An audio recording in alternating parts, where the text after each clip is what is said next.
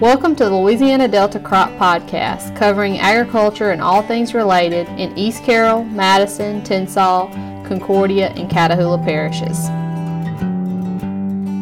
All right, welcome everybody. This is this week's edition of the Louisiana Delta Podcast, Louisiana Delta Crop Podcast. Excuse me, I'll get the whole title in there. And I've got myself. I'm in Concordia Parish today. RL, is you in Madison? I'm in Madison again today. Yeah, well, that's good. Well, Kylie's off today. She's out today, so you just got the two of us to sit here and listen to today. So that's somewhat scary because it's too hot to be outside doing a whole lot. Who is it? Hey, did you see that picture I tweeted yesterday of the combine in the dust? Oh yeah, somewhere. Yeah. That brought back too many old memories of them old open-top tractors. I guarantee you. Well, he would disappear. You could see him coming one way, and he'd disappear when he'd turn around and go the other way. You remember them days when you struggling to get to the other end, hoping for a crosswind? Oh, yeah. You didn't run into a tree on the other end of the field. I guarantee you. Did you ever run water furrows with the wind behind you? Hey, you got to remember, I come out of hill country. We have plenty of natural water furrows in them hollows. Yeah, your water just ran downhill. It ran downhill. It wasn't no problem. I can remember going to the other side, all the way to the other side of the field, and driving back across to run the water furrow, so you wouldn't have the wind behind you. So yeah, I can imagine. It's dry. It's dusty.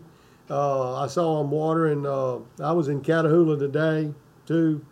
And Concordia, I've been coming down here, but I saw them watering beans.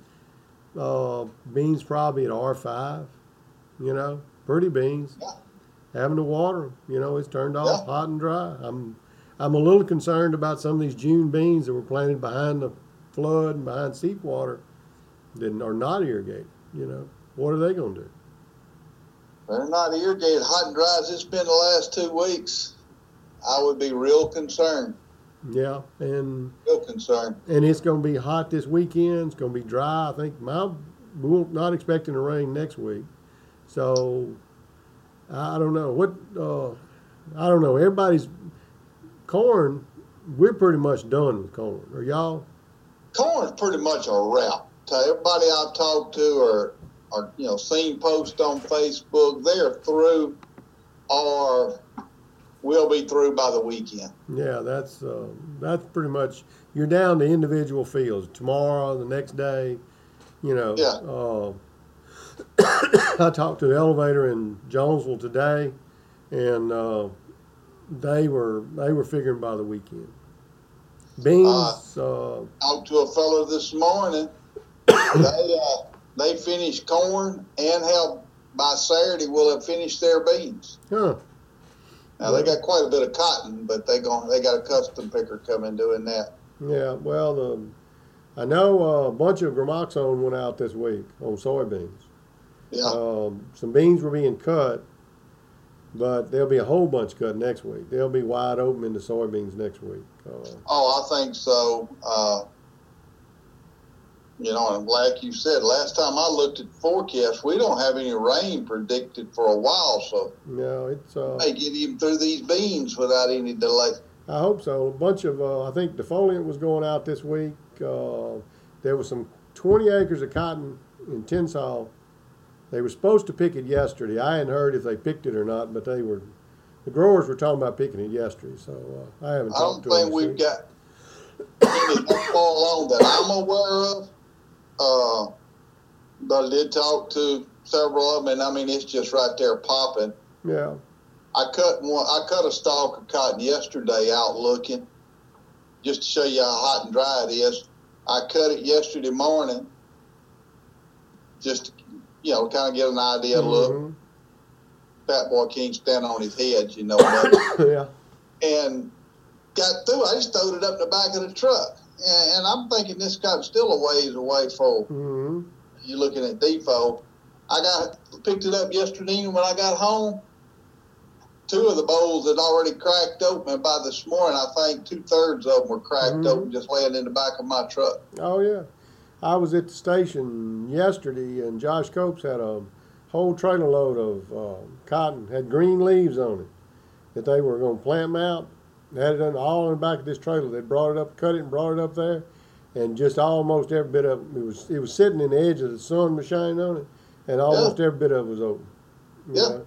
So, but well, that's pretty. I mean, what about the peanuts? Now we missed out on one of my peanut men this morning. Mm-hmm. You know, the guy out of Arkansas came down over the weekend. Yeah. And done the initial pod blasting mm-hmm. in all 3 producers' fields. Surprisingly, the last group that was planted probably is a little further ahead than some of the early ones. Mm-hmm. We're assuming that we're guessing, we don't know, that some of those earlier planted fields got a little more rain on them, may have delayed maturity a little bit. Yeah. But they're catching up fast, and the ones that were planted last had to be watered a little more because, controlled water. Anyway, hopefully, plans is to possibly recheck that field Monday mm-hmm. and maybe start digging Monday or Tuesday. Okay. Well, we're gonna do a podcast, a video. Yeah, that's my plans. If we can all make connections and everything works, we're gonna try to shoot a little. It'll probably be like a three-stage video because we'll have to watch, try to video them washing, mm-hmm. grading them, and then digging them, and then harvesting them or picking them, whatever. I don't know the terminology for peanut. I have no idea. They dig peanuts, I think. I don't. Or they flip dig them over. And they roll them up in a row there, and they lay there and dry for a certain number of days, and then they got this pull-type combine that comes through and actually picks the nuts off the vines or separates the nuts from the vines. And does it shell them too? No, it doesn't shell them. Okay. They have to take them to the shelling plant. Oh, okay. I don't know anything about peanuts. I don't either. Hey, they tasted pretty good, the ones I boiled. Oh, well, that works. Hey. Well, let's talk about, we're going to swap gears here in just a second. We've harvested everything. I guess we pretty well caught up. Field work's going on. It's just an average fall day. Everybody's in a hurry. That's the main thing. Everybody's in a hurry. I got to throw this in before you go there. Okay. Had a gentleman walked in my office this morning. Mm-hmm. He said, "Hey, what can we do to stop these guys from burning all this corn stuff?" Mm-hmm. Yeah. Well, I said, "Don't know. Been trying for years." He said, "Man, do they know what they're losing?" I said, "Yep, we've told them." That's it. I mean, there are times that you have to burn, and we've talked about that in the past. But as an everyday, every year rule that I just got to burn it off, it's all that organic matter you grew. You burn it up. Burn it up. So. Yeah. Anyway, that was just a little quick thought I had. Well, I mean, that's what we're here for, to share our thoughts. So, but dove season is open. Now, we thought it's coming on time. I'm getting some calls from, had one day before yesterday, had one last week. Food plots. The world stops when food plots come along. And I told one is a father and 2 sons one year. They had 10 acres of food plots on their piece of ground they had bought. They were from New Orleans, and they had them a little camp, and it was great. And they had a yard tractor, a little 35 horsepower tractor, and a 4-foot bush hog, and some little thing they called a scratcher and a spreader. And I said, "What are y'all doing?" They said, we work ourselves to death." I said, "Yeah, you're not a hunter." They said, "What do you mean?" "You are a forage farmer. You got 10 acres of forage for deer." And they're like, never thought about it like that. Excuse me, I got a cough. But that's the way it is. I mean, you got guys that come from wherever, and they're trying to get food plots ready, and they don't have enough equipment. They don't have the right chemicals. They got a bag with a big deer on it. Deer's always got. I ain't seen one with a doe on it yet. They all got big horns. Oh yeah, and if you'll plant this stuff, you're gonna have them this year. Yeah, I mean they're just the concept of it is anyway. Yeah, I mean that's what it is, and they got all kind of things they're gonna plant. Well, but then they have trouble getting the ground ready, and then they have trouble getting it planted, and then they don't get a good stand, and then this is I wonder why when it hadn't rained in 4 weeks and 100-degree weather. Well, and if they do get this seed won't come up. Well, thing about it is the call I got last week was they had planted some stuff and we got army worms. I said, yeah, you got army worms. I said, if you're going to plant in August for September, the month of September, you might as well go plan on spraying for army worms twice. It's going to happen. Yeah. Well, they said, well, we were kind of planning on, do we need to go ahead and spray now? I said, do you have worms yet? And he said, no, we don't have them yet. I said, well, you might want to wait till you have worms. But you're going to have worms. That's just a matter of fact. That's it. That's it. And that's it. A lot of them, the big thing is they get to get their corn feeders filled up, Oh, yes. I was by a guy's house farm the other day. He had a seed tender out there. I said, man, it's mighty late to be going planting corn. He said, this deer corn. Mm-hmm. He had 4 boxes. Yeah. Of corn on his seed tender. He had kept just to feed deer. Yeah. I mean, it's, and the thing is, hunting has become a big business in our part of the world. Well, yeah. I mean, we are a sportsman's paradise. In our little corner up here of northeast Louisiana you got the land along the river, the delta. We are a true sportsman's paradise for deer, turkey, ducks, doves. I mean, whatever. I mean, it's we have some fantastic dove hunting later in the winter, November and December, and it is. But it's all like you say, it's big business. And you and I think have talked about this before, these food plots. Everybody runs out here in September and plants a food plot, starts putting out corn, and then about mid-January, they quit. Yeah. That deer is on its own to survive through the worst part of the winter, from January to March, when everything greens back up. They done got them spoiled. Well, and why don't they get the concept of planting about 4 food plots across the year to where they've got a spring, a summer, a winter, and a fall? That's it. That's you and I. We've all worked with hunting clubs, and the ones that are really interested in, we're going to say healthy deer. Healthy deer make big horns. That's just what they do. Is they have plots. Because really and truly, all the wheat is a tractant, just to draw them out. But they feed them. They have clover in the spring. They'll have cowpeas or something, or forage soybeans in the summer. Yeah. Different things. I've seen rape come on in the spring. And the thing is, they don't realize that early spring, they're building nutrition is contributes to horns in the fall. Yeah. Because your horns is what you're looking for, Oh, yeah. But that's, But here again, they're not forage farmers, they're hunters. And if you get them to be a forage farm, once you get that to them, then the whole mindset changes. Yep. Yep. So, excuse me, I got this cough. I had never thought about deer hunting as forage farmers.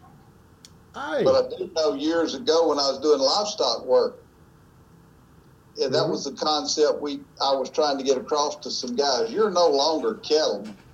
You're grass farmers. Yeah, it is. And the cow becomes your combine. That's your harvester. Mm-hmm. Once you got that concept in their mind, where you were growing, putting the time and managing the grass properly, and then selecting the right harvester. Well, yeah. I mean, things begin to fall into place for them. I had one hunting club I worked with. This has been several years ago, and I got to give him credit. he went into it. I explained what we were doing, just what you said. And we laid it all out, and he told me. He said, "Do you know how much money we spending?" Now, granted, he had bought this land, and it was a good chunk. I mean, you know how much money we spending? I said, "Yeah, I know how much you spending." And he's like, I said, "Just bear with me." Well, it just killed me. But then the wildlife fisheries came through on a survey.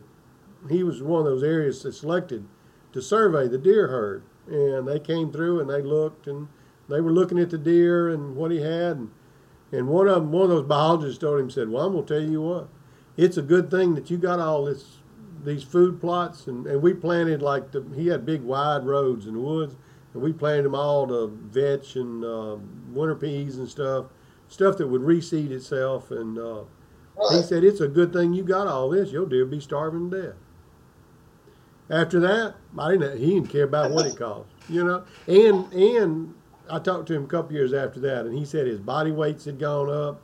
Yeah. His horns necessarily hadn't got bigger, but his deer herd was healthier. So, but anyway, all right, leading into that, Kylie went, I think she got Ashley Long, Dr. Ashley Long, our wildlife biologist for the Ag Center. And she's got her on the interview, and we're going to listen to that and see what she's got to say. And then we'll come back and talk some more after that. Okay, good deal. Looking forward to what Ashley's got to say. Welcome to today's episode of the Louisiana Delta Crop Podcast. I'm joined over the phone with our Wildlife Extension Specialist, Dr. Ashley Long. Welcome, Ashley. Let's begin with you introducing yourself. Yeah, thanks so much, Kelly. I appreciate the opportunity and the invitation to be here with you this morning. Just a little bit about myself. I'm still a relatively new assistant professor of wildlife ecology and a wildlife extension specialist with the Ag Center. I've been here for a little over a year and a half now. I'm based out of Baton Rouge. And for those of you who are familiar with the campus, my office is actually in the School of Renewable Natural Resources building right here on the LSU main campus. So, awesome. Are you from Louisiana originally? I'm not. Maybe you can tell from the accent. So I'm originally from up north.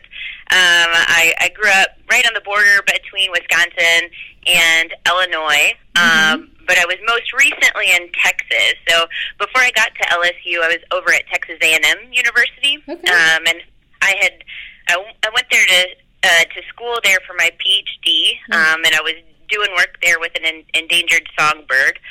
And after I graduated, I started on as a research scientist with the Texas A&M Natural Resources Institute. Yeah. So you've always been involved in wildlife. That's been your passion. So.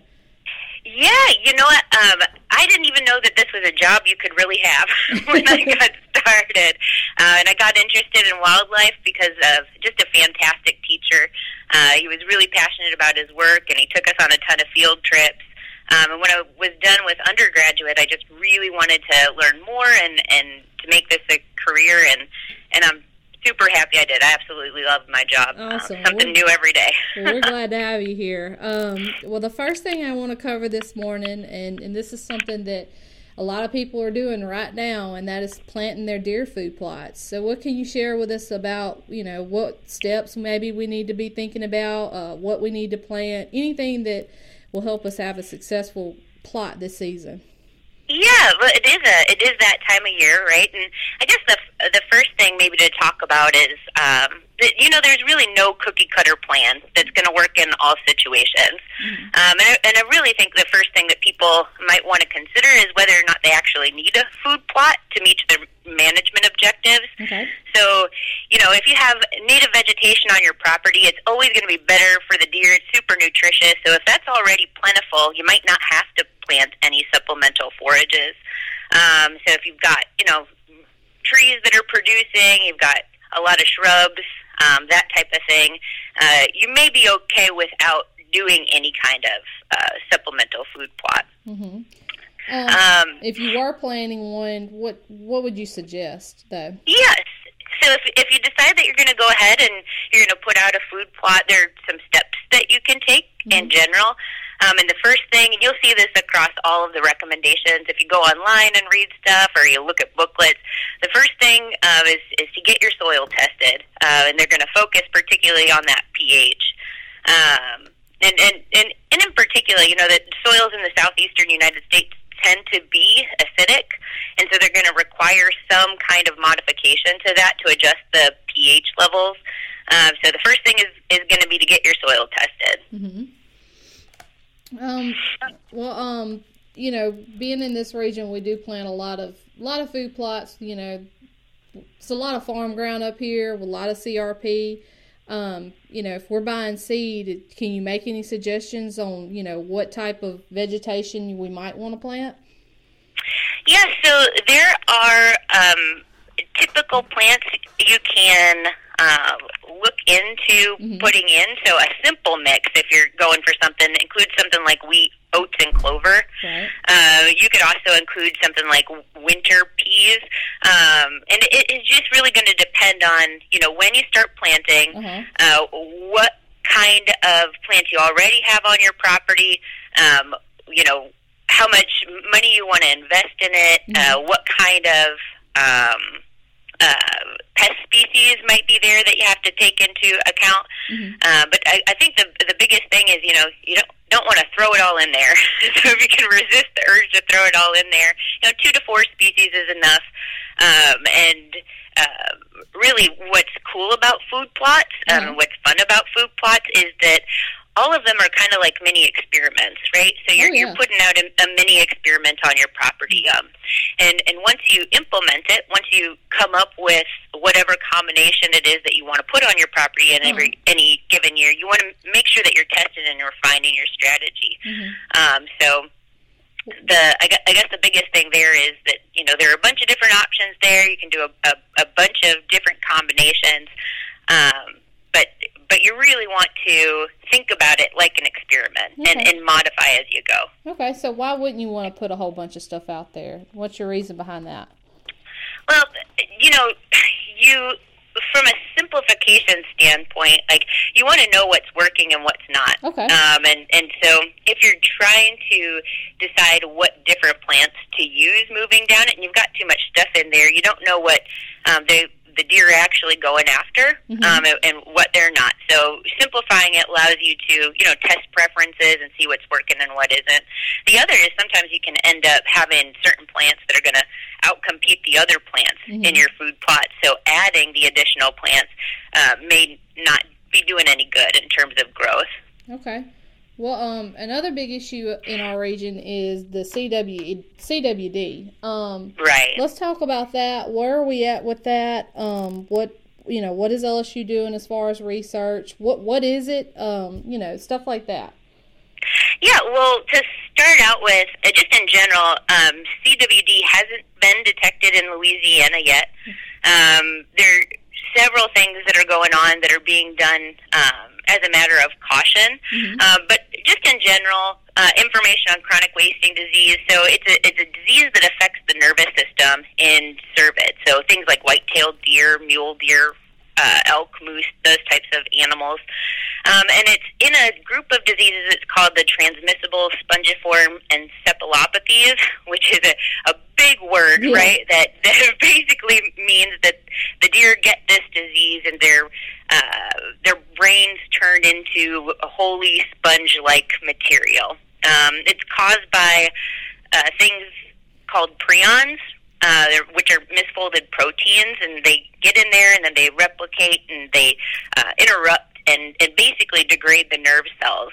And what happens to the deer is basically that it eliminates the nervous system functions, and so you'll see things like emaciation or poor body condition. They might have decreased activity, these blank expressions. They'll drink a lot, urinate a lot, salivation, grinding their teeth, and eventually ends up in death. And so we don't have a cure for it. There isn't anything that we can do other than manage for it on the ground. And so it is a big deal. It's been spreading over time. We've now got it in 26 states, I think 3 Canadian provinces now. Again, not detected yet in Louisiana, but it's something we need to keep our eye on. If you see a suspicious animal that you think has this, what do you need to do? Yeah, so you really should, don't attempt to touch it or move it in any kind of way. You need to document the animal's location, contact the Department of Wildlife and Fisheries, and they'll come out and obtain a sample from it. We need to be on the lookout and helping the state agencies, get samples and test it so that we can identify it if it does get into the state and then manage for it. So, the best thing to do is call LDWF and have a game warden or wildlife biologist come out. Okay, and how is this disease spread? If it's in the soil, is that correct? So it can be in the soil. So it's spread by direct or indirect contact with saliva or urine or feces. And it can get into the soil and can be picked up by other animals during foraging.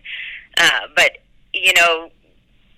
those prions that are in the environment are making it so that it can transfer from one animal to the other. So if you have high congregations of deer, for example, you have a higher probability of spread because they're coming into contact with each other's bodily fluids more, and there are more bodily fluids in the environment. So that's the primary way that it's spread, by contact. Though it can also be spread from the mother to their offspring. Oh, okay. That's another route.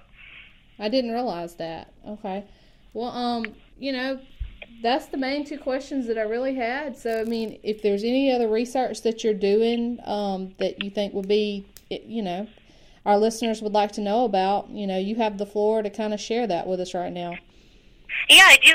There are a couple of things in terms of state regulations that are coming into effect that do have to do specifically with chronic wasting disease and trying to prevent spread in Louisiana. So if you have a couple minutes to talk about that, I think highlighting those changes and making people aware of them would be a good idea. Yeah, let's talk about it. Cool. Well, the first one, and people have probably seen this in the news quite a bit lately, they have banned the use of natural deer urines, and not synthetics, but those natural deer urines, unless they're produced under a specific standards and have a specific sticker on the label.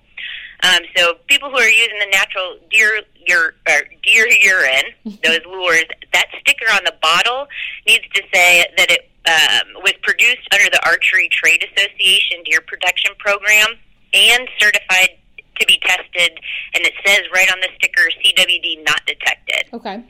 And so if you're going to use the natural deer urine, it has to have that sticker on the bottle.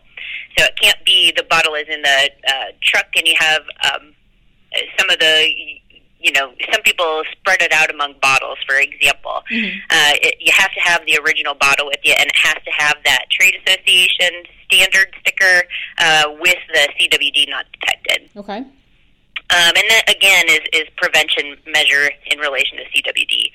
The other thing is that they most recently included Louisiana lands east of the Mississippi River, so in East Carroll, Madison, and Tensas parishes, in the cervid carcass ban. And so basically what that means is that, we're trying to keep that neurological tissue from continuing to spread prions in the environment. So they don't, want you to bring the carcasses over, but there are tons of exceptions with that. So, like, you can bring meat that's cut and wrapped, or meat that's been boned out, or antlers, or anything like that. But they don't want that neurological tissue. So if you have any questions about those things, either the deer urine ban or where you should and should not be moving carcasses around, I would definitely suggest taking a look at the updated 2019-2020 LDWF hunting regulations for this season. Okay, all right, and that can be found on the website, I assume.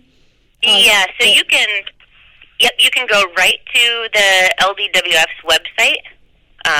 You can Google it. On the Facebook page, I'm pretty sure that they have a link to it, or a Twitter So the information is out there and available if you want to take a look before the next season starts. Okay. Well, we appreciate you being on today's episode, Dr. Ashley, and sharing all that good information with us. And, we hope to get you again on here soon. So thank you for taking the time to be here with us. Yeah, thanks so much. You have a good day. Thanks. That was pretty good. What did you think of it? It was really good.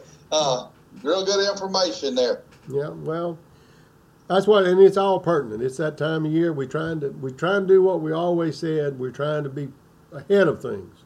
Food plot planting time is coming up. We're trying to be ahead. Give some people some information. So, got a question of the week for you. All right. Okay. Looked at this cornfield this morning. I'm driving down the road. And I'm not going to tell you where it was, but I'm driving down the road. This cornfield got green streaks in it. Now, it's been harvested. And this is a volunteer that's coming up. It's about, 5 or 6 inches tall, maybe. But it was one of the first fields cut. I know the field. I knew it.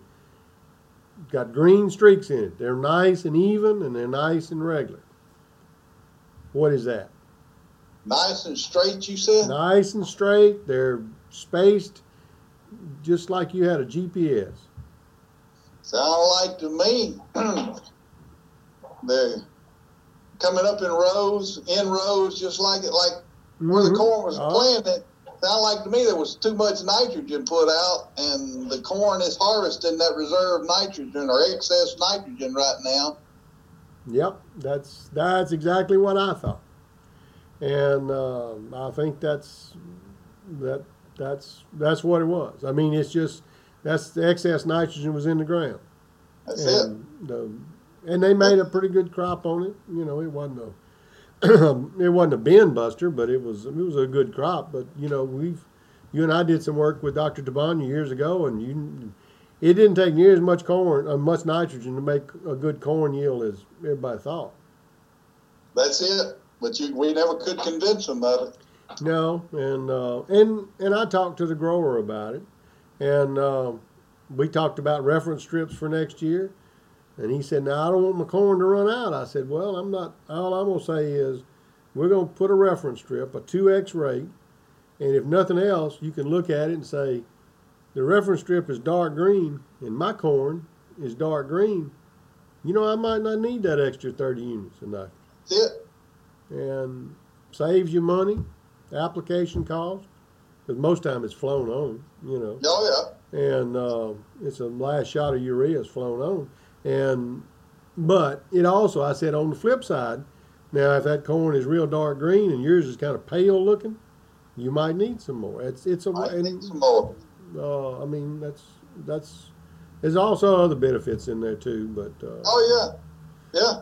I mean, like I was contacted the other day by a young man. Of course, everybody's yields is off this year as a general rule due to the weather conditions. But he had some really bad spots in a few fields, compared to the rest of the field. It really brought out the worst in the fields this year, I reckon, the way to put it. And he wants to look at soil sampling, seeing what's wrong, seeing what's going on. And we're going to be looking at his yield maps, trying to identify those high, low, and medium yielding areas in the field, and then try to do some sampling by what his yield maps are showing, creating some zones and stuff. And afraid he's going to be really short on some P and K, probably some sulfur and magnesium. And it's going to be really expensive to bring it back up. So instead of doing a blanket application across the whole field, hopefully we'll be able to identify those worst areas in the field and really target them pretty hard and heavy this coming year and try to start bringing them back up, knowing it's going to take several years to replace what's been mined out of that soil because folks just typically don't think about putting P and K out in this part of the world. Well, for a long time, it was always said you don't need it. But I think I think a large part of it is the varieties they're breeding now. They need they don't mind, they don't scavenge or mine the soil for nutrients as well as the old varieties did. Right. And I think they need more ready access to it. And of course now the new varieties produce way higher yields than the old ones. Right. Know. I mean, also goes back to what we said earlier too about burning. When you burning, you losing nitrogen. The P and K will stay as long as the wind don't blow it off. Well, that's we true. have pretty good winds this time of the year right after we get through burning. Yeah. So, but yeah, I don't know, fire's always bothered me a little bit. You know, I just, even fire just bothers me a little bit. So, anyway, well, this is a good time, and I know everybody's trying to wrap up harvest and wanting to go hunting, but they need to either look at those yield maps or have somebody look at them and create them some sample plans, before they do get in a bind. Well, and that's a good thought, and if I make a little note where I can stick it up here and have your name and phone number and email and just like send to you, would that be okay? You're not saying something. Oh, you're not saying anything. Well, I just was, pointing that out that, but it is seriously, you can't, as an individual grower, you got too many fields to look at yourself. Get somebody to look at them. We'll be glad to look at one, and I repeat, one, because we've been down that road where one turned into 10. Yeah. But we get one. We'll look at one field and show you what to look for and how to do it. But there's plenty of services and people that can do it. But it is you're riding across the field. I know of very few combines or pickers that don't have a yield monitor. It's simple to record. It's as you've said in the past, it's your scorecard. How well did I do? That's it. And so that's it. You paid for it. Let's use it. So that's it. But they do not realize the world of information they are recording on that little box sitting up in the cab with them. That could benefit them if they would take a little bit of time and look at it. That's it. It's good stuff. So, all right. Now we browbeat everybody. I guess we need to go. You got anything else? Kylie's not here for any events coming up. I don't know anything coming up, really. Other than that, Beef Kettle Field Day, the 19th of September? Yeah, I think it's then. That's over at Gold Mine and Gold Mine over in Franklin Parish. So. Yeah, south of Mangum, out in there somewhere. Yeah, everything's kind of wrapping up, getting close. Yeah, well, it's, coming on toward the end of the year. So, all right, well, as always, y'all leave us a review, listen to, become subscribed to our podcast, our Twitter feed.